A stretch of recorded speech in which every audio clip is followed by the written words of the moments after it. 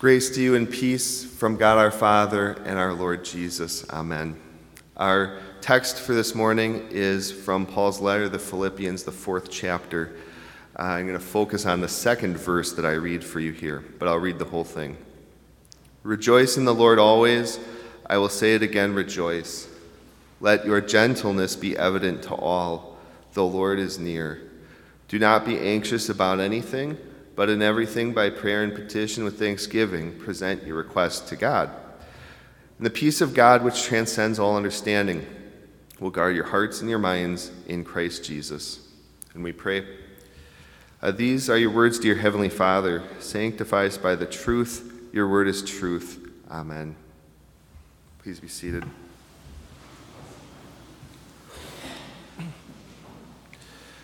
In my household with 5 young children, we have a little bit of Lego Masters fever right now since we got our recent Bethany graduate, Caleb, in the run-in for Lego Master next week.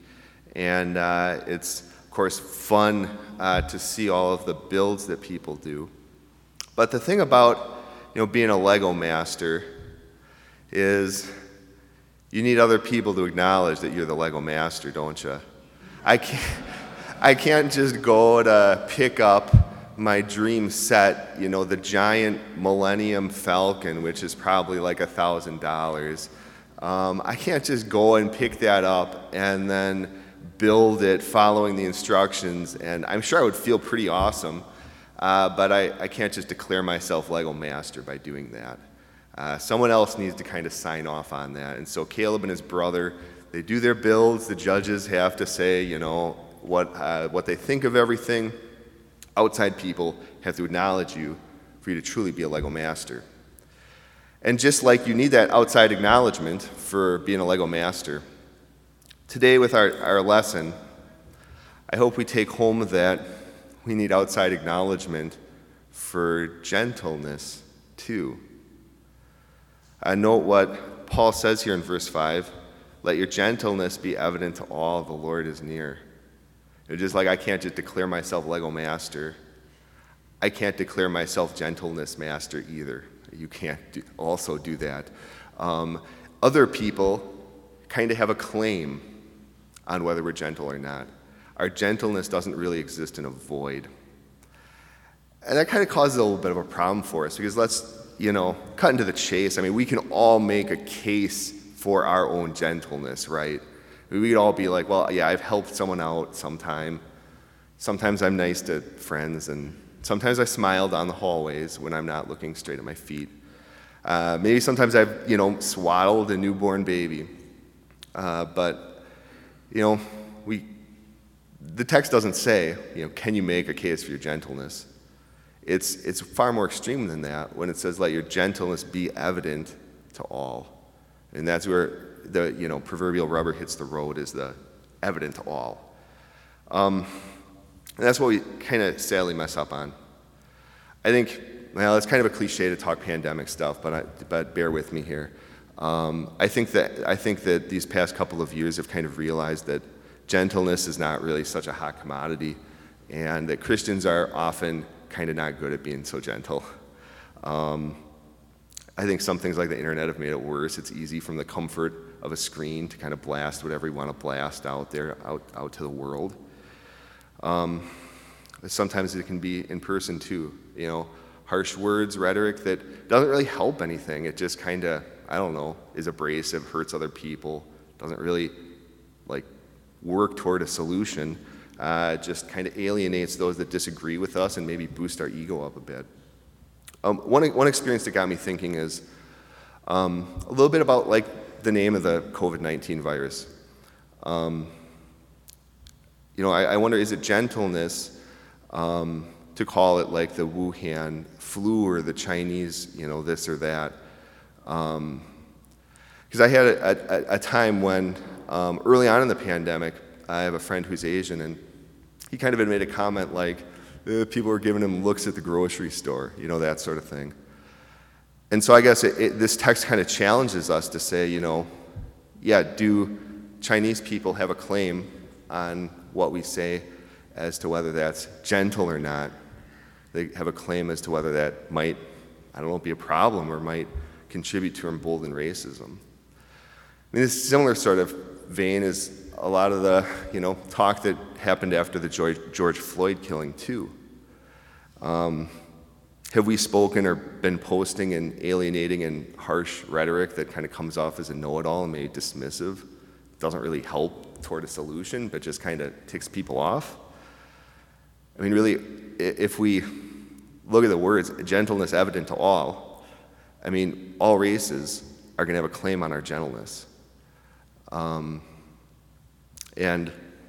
included in that. And our abrasiveness, of course, doesn't end from the safety of a computer screen or a phone screen. Obviously, in person, we're good at in person. Lack of gentleness at times too. Sometimes if someone is maybe less talented than us in a class or music or sports, it can be easy to kind of put them down. Of course, that doesn't really help anything to kick people while they're down. Sometimes we can kind of cut ourselves slack, well, I'm just joking, but sometimes there's a fine line between just joking and bullying, right? I think this text really, if we bear in mind, the word gentleness sounds like it's pretty easy to check off a list, but it's actually a very big challenge for us, something we often fall short of. And I don't know, I guess if you think it's not a big deal at all, I would say maybe do a gentleness check. We don't talk about that much, but we don't say hey, check out my gentleness, or is my gentleness showing? But I don't know, we could start it. But what I mean in all seriousness is, if other people have a claim on our gentleness, then it probably makes sense to dialogue, to talk with other people and figure out, I could talk to someone, maybe talk to someone from Asia and say, hey, does the way that I talk about the virus, does that come off as gentle to you or not? And I might grow in that dialogue. Maybe especially if someone's not a Christian too, I could say, hey, could you look at my social media post? Do you think this is helpful for this or that hot button issue? Does this make you want to learn more about Christianity, or does this make you want to, run away? Dialogue maybe can help in learning those things. Or, if we think we're just joking in class or to someone, ask them, hey, is this coming off as joking? I don't want to be a bully here.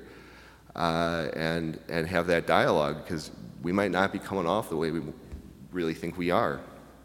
And so a concern for gentleness is going to mean a concern for dialogue. And it's dialogue with flesh and blood humans, like you and me, people who are created in the image of God, like you and me.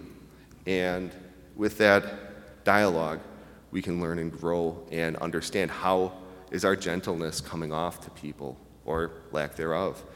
Lack of gentleness doesn't simply harm others. It does that, but it also harms ourselves too. Because when we dehumanize other people, we ultimately are dehumanizing ourselves as well. We're defacing the image of God that we were created in, and we're alienating ourselves from what it means to be truly human as well. So it is tough stuff there. But, I don't have the votes to declare myself Lego Master. You don't have the votes, and I don't have the votes to declare ourselves Gentleness Master. Obviously, we've sinned in this regard. But we do have one who is the true Gentleness Master, and that's our Lord Jesus. When Paul commands us to gentleness here, and yes, that is very tough when we take it to heart, we have God who is the epitome of gentleness. And we see it all the more in the person of Jesus, where he makes his gentleness evident to all. His gentleness did not exist in a void. He showed that. He lived a perfect life of gentleness. Yeah, he wasn't a pushover, and he told the truth, but he did it in true gentleness, and he reached out to different people. And he did this making up for our bad track record on gentleness, to cancel that, to wipe it clean. He went on the cross, gently going forward willingly to die. By that gentleness, he took our sins on himself to wipe them clean, to robe us with his righteousness and gentleness, to cover over every last shortcoming we've done in that regard. And he rose again from the dead, showing his true power over the greatest things that matter. That by him, we trust in him and know he's going to raise us up. He's going to give us eternal life in the end. And that helps to obviously put a great number of things in our life in perspective. And all this gentleness, I mean, look what that has accomplished for us. Look what Jesus' gentleness has truly done. He didn't wipe us aside. He, in gentleness, came to save us. We know gentleness can do great things because we've experienced the great things that gentleness has done for us in the person of Jesus. And obviously, Paul follows up this talk about gentleness by adding the Lord is near. It seems maybe at first, this is kind of disconnected, but maybe not. The end is near. We have a heavenly home in sight. He's done everything for us to bring us to that home. And that puts things into perspective in our gentleness here and now. Our time is short, and we can make it count with gentleness, and we can take joy in the gentleness that we've experienced from God. In World War II, they calculated the time that a tank could last in battle, so in a tank battle. They figured out that the average lifespan of a tank in battle was 42 minutes. Most tank battles didn't last very long.